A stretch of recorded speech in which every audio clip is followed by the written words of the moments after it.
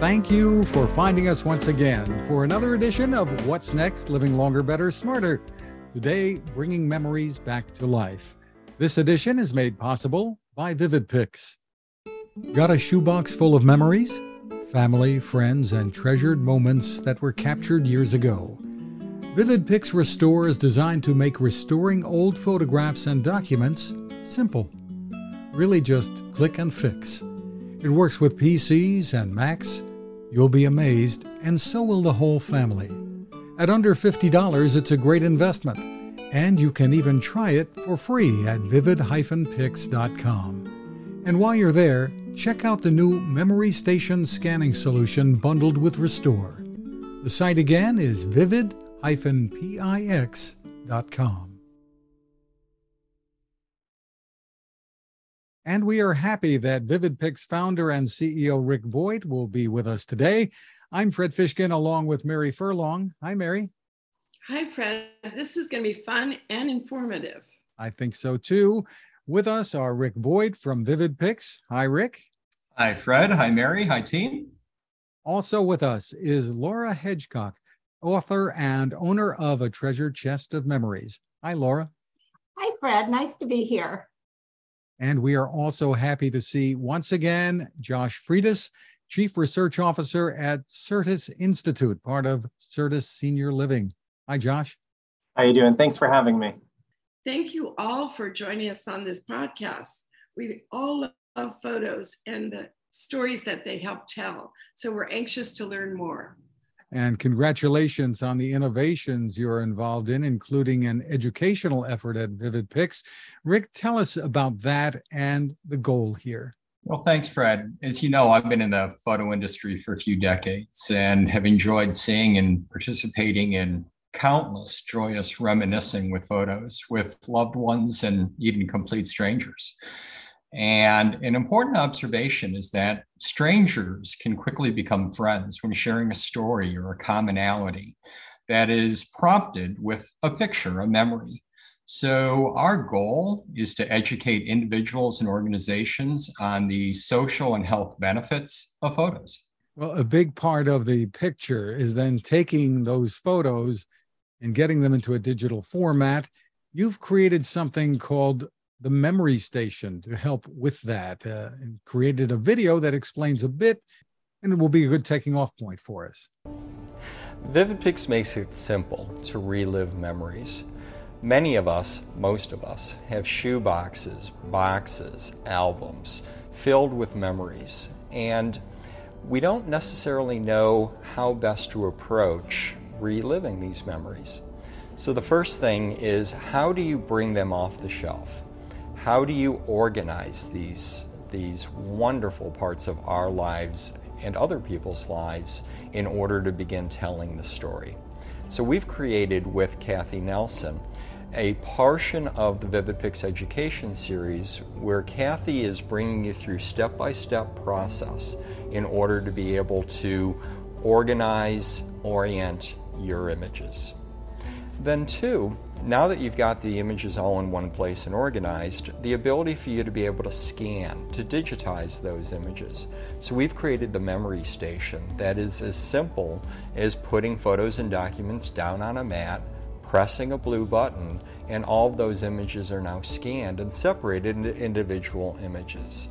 Now these are old memories, and unfortunately memories fade, and that's a double innuendo, i.e. our memories fade mentally, but they also fade and the color goes away. The contrast and the variation between black and white goes away. So that's where VividPix Restore helps. So literally with one click, you're able to improve your photos and documents, and then we have easy to use fine tuning to improve further if desired, oftentimes not necessary.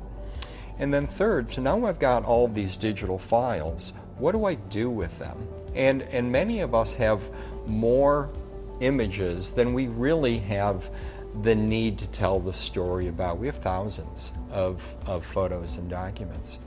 So how do you pull out the most important memories? How do you tease out the fun stuff of those various images and tell the story? And that's why I'm here with Laura Hedgecock today, to help explain how we do that. And then the last thing that we do is that as we age, we have senior moments. We may not remember things quite as well. And that isn't necessarily with cognitive decline or Alzheimer's. We all don't remember things as well as we used to. And we need prompts, and that's what photos are all about. They transport us to a different point in time, and we are able to remember things.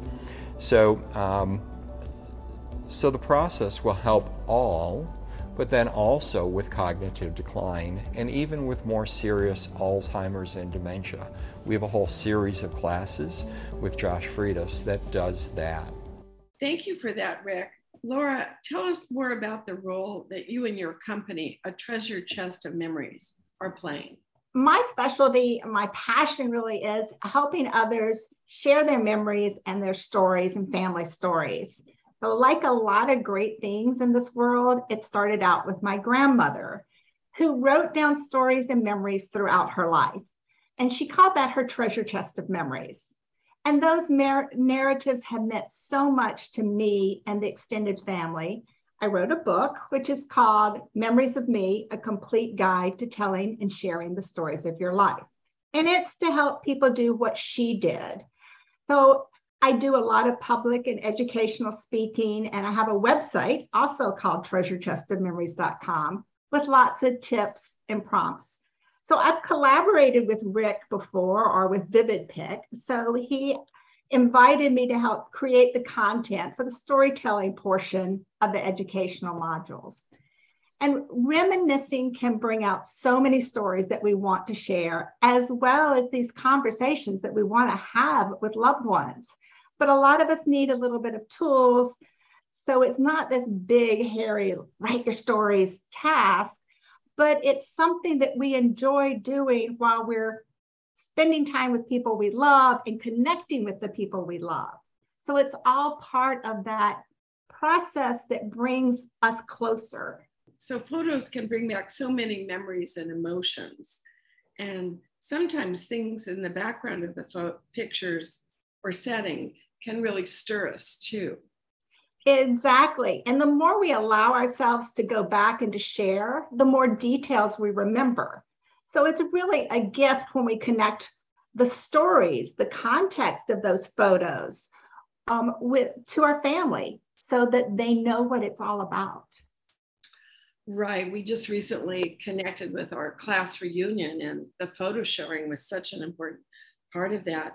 And that brings us to Josh, the Chief Research Officer at Certus. Josh, you've been involved in looking at how all of this can be of real benefit to people with memory issues. Tell us about that. Yeah, people with Alzheimer's or related dementia, it's very misunderstood. Oftentimes we think of the pharmaceutical route of doing things, but what a photo actually provides is a non-pharmacological intervention. Pulling one photo out and having a great experience could get somebody from having behaviors or cognitive fatigue to actually be more cognitively involved throughout the day, but also sparking emotions for that person. So for somebody with memory loss, what we've noticed in our research is looking at a photo, people can reconnect. Even if it's a photo, they might not know all the details. What we've noticed is if we revisit photos, pieces of memories come back. And one thing that we often see is caregivers struggle connecting to their loved ones. So it creates this vortex where you can slow down time, sit side by side, look at a photo, and reconnect with your loved one and relive experiences. Throughout that process, we've been able to identify different types of dementia, how people respond differently.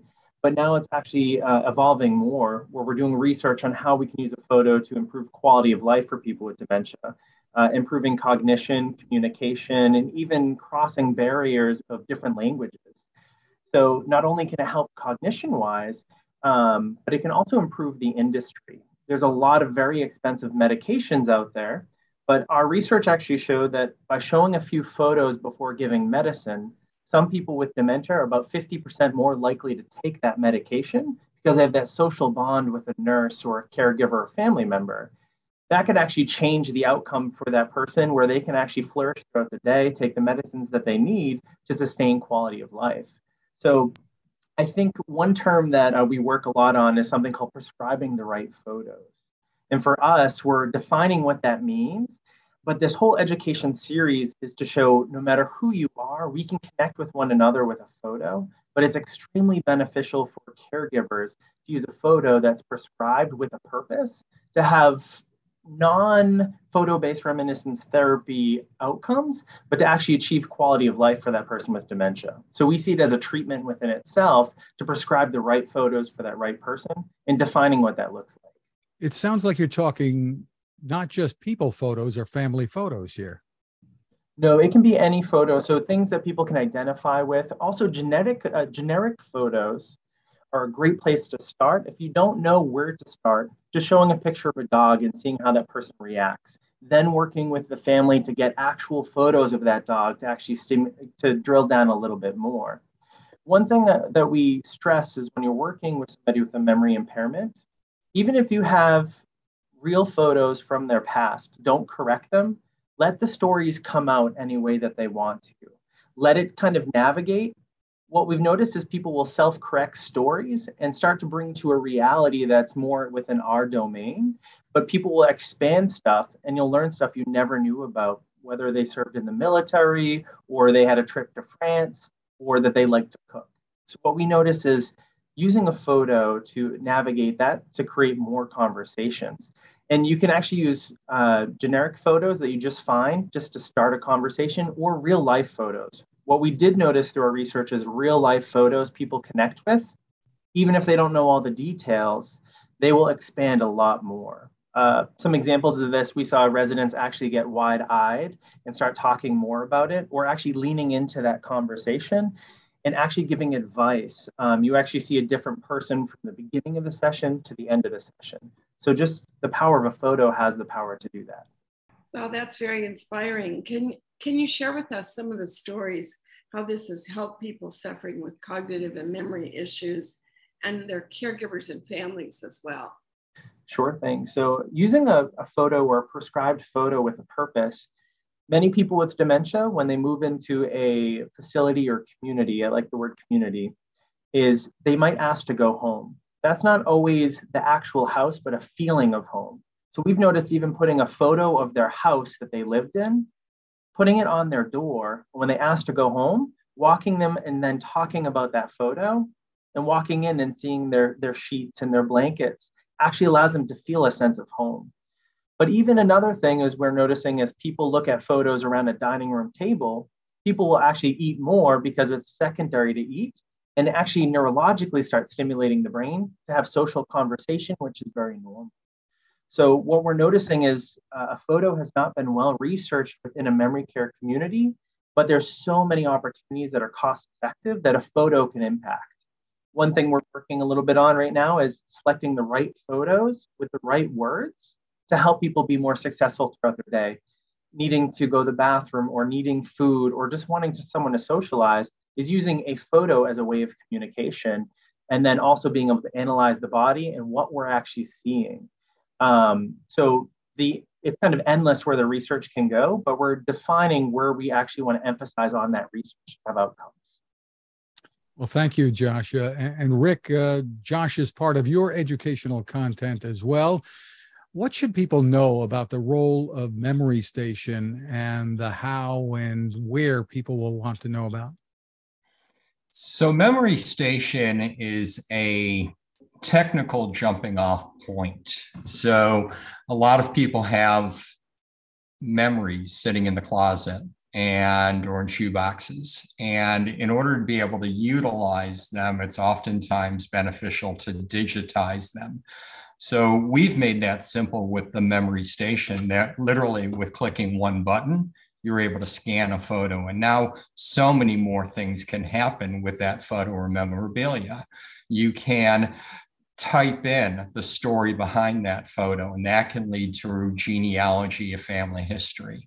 You can record the story that goes with that individual photo, and now more easily pass along the story as well as the voice and the feelings that go along with the people, the events within that photo.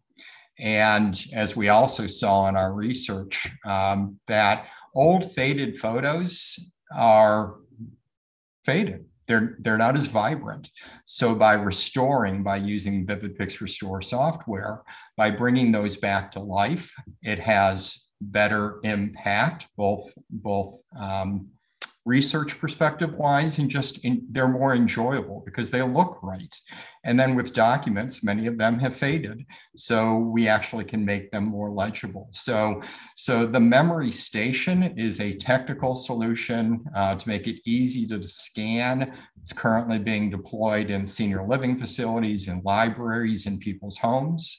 And then the education that we've been discussing here with Laura and Josh, take those photos to the next level. And then we also have education to help people pull them out of the closet, even take better pictures. So it all fits together on how people interact with photos. How expensive a solution is this for families? If you mentioned facilities that might have them, but for families that might want to invest in this. Yeah, absolutely. So the scanner with the software is only $599. And then with an educational package, which covers everything, is $799. And then $799. And then we even have classes for professionals that are about $100 additionally more for professional classes with Josh or with Laura. So ranges from at home, $600 to being a professional institution to less than $1,000. Well, I really love how we're looking at the positive side of engaging older adults. And we love all you're doing to improve the lives of older people, their families, and their caregivers. So thank you, Rick, Josh, and Laura for spending time with us this morning. Thank you for taking the time, Mary and Fred, and of course to Laura and Josh, for taking the time for us to be on today. We believe that by creating conversation and connection between people, we can create the social benefits and reduce isolation and loneliness just by creating connectedness. And then some additional employment opportunities, because we're bringing forth new ways of interacting with people. And then of course the health benefits that Josh was explaining most of so many wonderful ways that we're able to improve the health and well-being of the individual as well as the caregivers.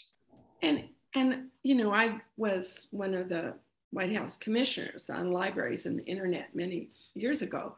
But the work that those libraries are doing is so important. The work that the YMCAs are doing is so important. One of my fellow commissioners, Abe Abramson, his library in Missoula, Montana, was just named one of the top libraries in the world, I think. I'm going to visit him next year when he's 80. We still have pictures, but I'm going to tell him about what you're doing and hopefully make that connection. So thanks for being with us today. Congratulations on all the innovations. You can learn more at vivid-pix.com. Don't let your memories fade.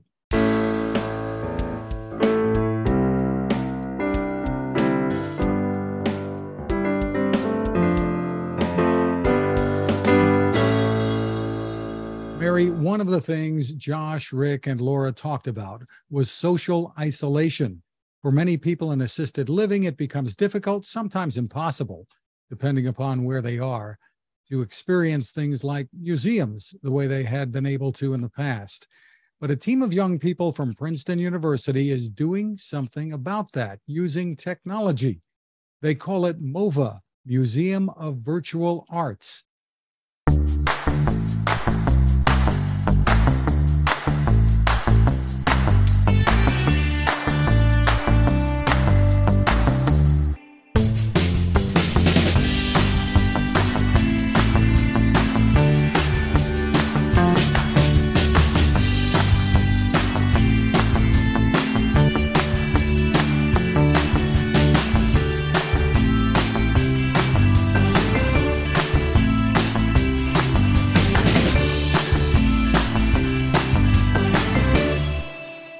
And joining us are Priscilla Zhang, Sophie Jiang, Isla Si Han, and Genyuan Hu. We are very happy to meet all of you. Hi, everyone. Thank you very much, Fred and Mary, for inviting us today. We are MOVA, the Museum of Virtual Arts, and we bring the magic of the arts to your fingertips. I am Sophie. I just graduated with a Master of Architecture from Princeton, and I'm interested in interdisciplinary collaborations and integrating latest technology to enhance human perceptions. Hi, I'm Priscilla. I'm a rising third year in the Master of Architecture program at Princeton. I'm interested in curation, exhibition design in museums, and I'm very passionate in exploring how technology can bring flexibilities and opportunities to museum experience. Hello, everyone. My name is Ilo. I'm a third year PhD candidate in architecture technology at Princeton University. My main research focuses on robotic construction, but I'm also super interested in VR technology, and I'm in general excited about using technology for social good. Hi, I'm Geng Yuan. I'm a rising second year in the Master of Architecture program at Princeton. I have a background in neuroscience, and I'm always interested in using technology like virtual reality and develop it for education as well as entertainment and enrichment. Well, this is very exciting, Fred. I think you found gems here. And I'm Mary Furlong. At one point in my career, I wanted to be an architect, but instead I became a cyber architect, started SeniorNet, the first social network for older people, and then Third Age, and then of course this company. But I also was on the National Commission on Libraries and Museums. And so we're very excited about your work. We're working with several museums in the UK that have age tech specific initiatives, and to see your interest in talent as the senior housing industry is getting redefined, as virtual reality is being used in training in senior housing. So we'd love you to collaborate with us in the future. Well, Mary, what they're doing is using virtual reality and augmented reality to allow people, including those in assisted living, or maybe even in their home environments, to enter the Museum of Virtual Arts. So we want to hear more about the effort and describe this for us. Priscilla, I guess, can you go first? Yeah, of course. So MOVA aims to promote accessibility and convenience in art enrichment and education by delivering art experiences immersively to wherever you are. And we care about people who struggle with good experiences, especially art experiences. For example, those older adults, K-12 students, and those underserved communities. We hope to give the access of art to them. There's nothing I like more than really smart, creative, talented graduate students. And I'm interested in the story behind the story. So how did you come together to create this amazing idea? Our idea starts from the pandemic lockdown. During that time, people are deprived of the experience of going to museums, especially for those who have physical constraints and who are vulnerable because they are easy to get COVID, especially for those children and seniors. And on the other hand, around like 15% of the museums in the US shut down permanently due to the drastically reduced revenue. Also during that time, one of our mentors actually expressed her stress and disappointment of not being able to take her 8-year-old daughter to museums and explore art at this age of having great curiosity for everything. So seeing all these pains and being inspired by some of the aspects, we wanted to build a platform using AR and VR technology to bring museum experience to people. And this is the beginning of our story. So as a team, we knew each other before we started working together at MOVA. We are all students from the Princeton School of Architecture, and some of us have worked together as partners in different courses, and we share very similar skills in architecture design, innovation, and technology. And we actually have pretty different backgrounds and also skills and interests. For example, user experience design, data analysis, technology, entrepreneurship, and exhibition design. So these kind of similarities and differences in our skill sets really drew us together and created MOVA a very dynamic team. Well, maybe you can tell us about the technology that is being used here and how older adults will be able to experience this. And then I guess somebody can chime in too, like how different is it to design things for the metaverse than in the physical space? So MOVA provides immersive and accessible services via VR and AR platforms. Our AR services are more accessible, and it lives permanently and updates regularly on our MOVA website. So it provides a very easy access to our collections that integrates the virtual space and the physical worlds. For example, you can access the 3D models by simply accessing our website on your phone and project the 3D models into your own space and take a photo with it. In this way, you're able to enjoy for example, the beauty of Venus de Milo just from your home and true to scale, and essentially like anywhere, anytime within just one click. It's also very easily integrated into the existing internet promotions like websites and newsletters. On the other hand, our VR services start from the Oculus Quest 2. It is the most affordable standalone VR headsets on the market, and it offers very immersive experiences in the virtual world, which is liberated from the physical constraints. For example, our first issue unfolds the stories behind the divine creators in ancient Egypt, and Gengyue will be able to describe a little bit more about the user experience and the design process. Yeah, so as architecture designers, we started from scratch to design this fully virtual space using Unreal Engine, which used to be a game development software, but we utilize it to build a non-traditional exhibition space because as architects, we want to drive away from the traditional museum spaces and create a whole new experience for virtual reality users in an interactive fashion. So we placed art with our first issue with Egyptian art. We placed our sculptures in a temple ruin in the desert, and in such an open space that's also an relaxing environment. Our visitors, like the older adults or anyone, can have full control of what they're exploring, whether it's the art or just a meditative environment that's fully immersive. And the viewing environment and the in-depth knowledge display that we created by embedding 3D sculptures, videos, images, and text in this environment cannot be achieved through a normal museum experience. For example, users can just sit on their chair wearing this VR headset and even grab a cat sculpture in their hand and observe it in detail.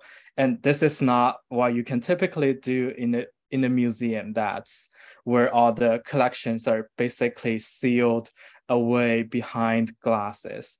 So we're not only delivering the museum art experience to people, we also are enhancing the experience in the digital world.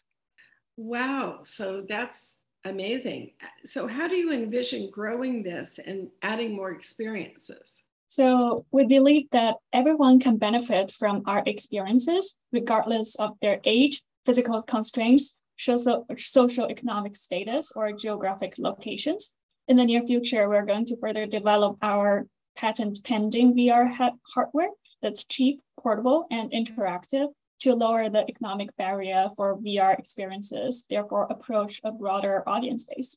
In addition to that, we plan to extend our collaboration with museums and art providers, not only to the big names, but also reaching out to small, medium-sized local museums to give them a channel to promote artwork that are often less seen in dominant platforms. Of course, we'll also advance our spatial and interaction design to create unconventional experiences. As Gengyue mentioned, not just a simple replica of existing physical space, but also taking advantage of the fact that we are no longer limited or bounded by gravity or existing modes of interaction. Trained as architects, our team is extremely fascinated by the design potential revealed by virtual and augmented reality. 5 years from now, we aim to provide convenient and immersive art experiences for global users, showcasing artworks created in different media with cultural diversity. So do you envision yourselves building a company. Yes, we do. And it sounds like you're going to get into the hardware business as well, creating your own virtual reality hardware, which is very exciting too. That would be more affordable to many other people.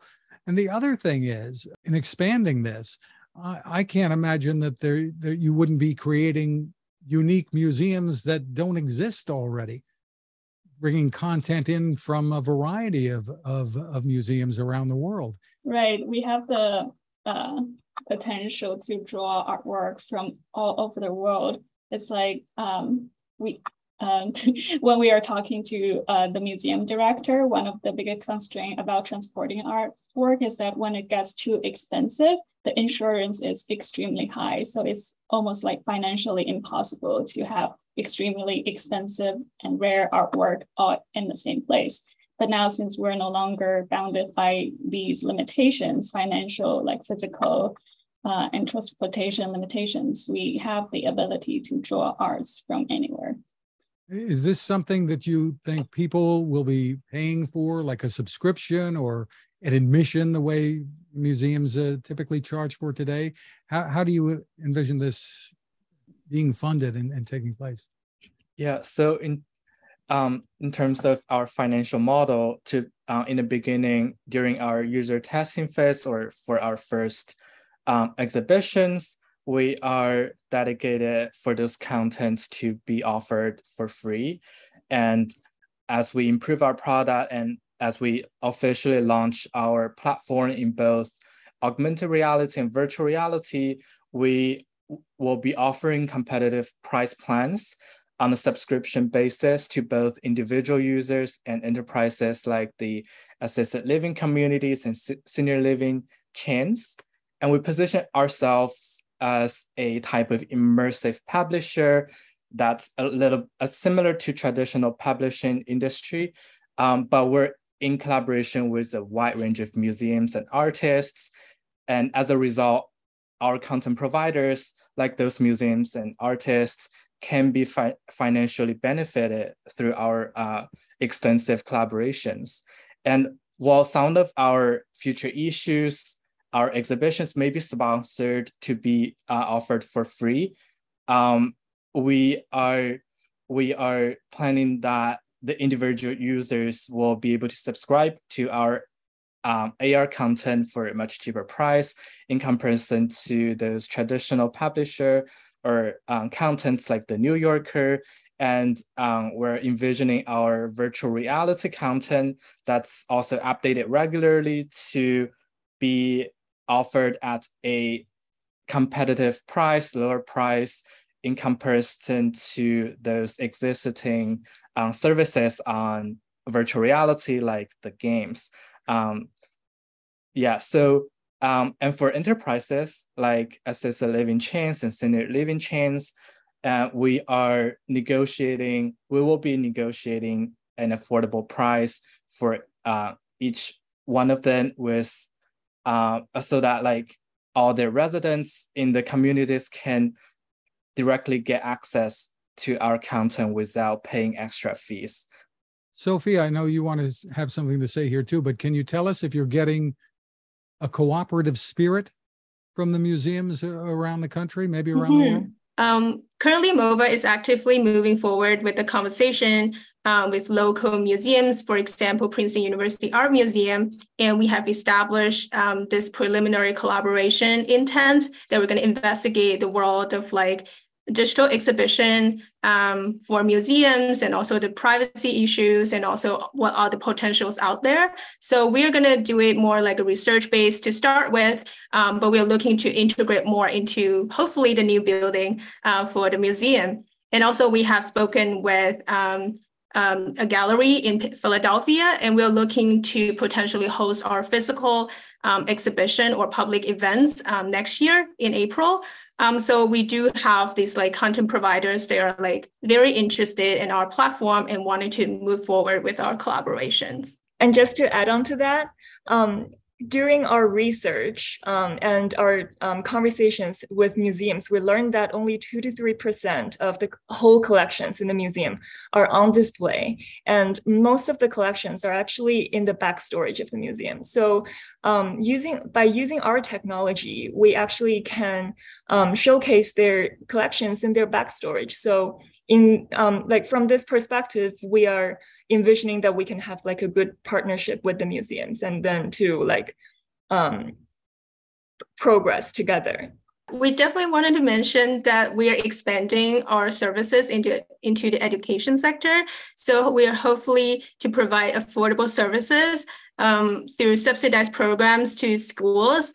For example, K-12 students will be able to access our content for free, and also students and teachers, especially in those underprivileged institutions, can utilize our services as well. And but one thing that's never changed is that part of our profits will always go into the pro bono market to always facilitate our access to more underserved communities and provide good immersive art experiences available to all.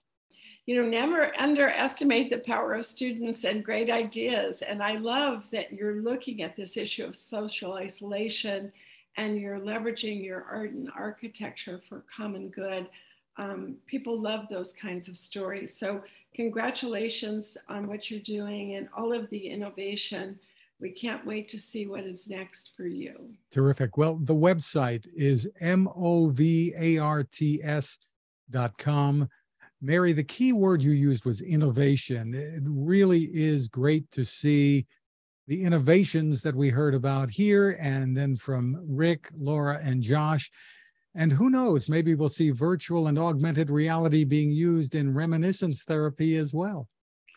Yes, and I'm reading a book right now on the metaverse, and of course we work closely with Embodied Labs. So it's very exciting and interesting, and I love the talent of the team coming together with this idea. Thank you very much for having us today. It's definitely our pleasure to share our exciting venture and connecting with the community.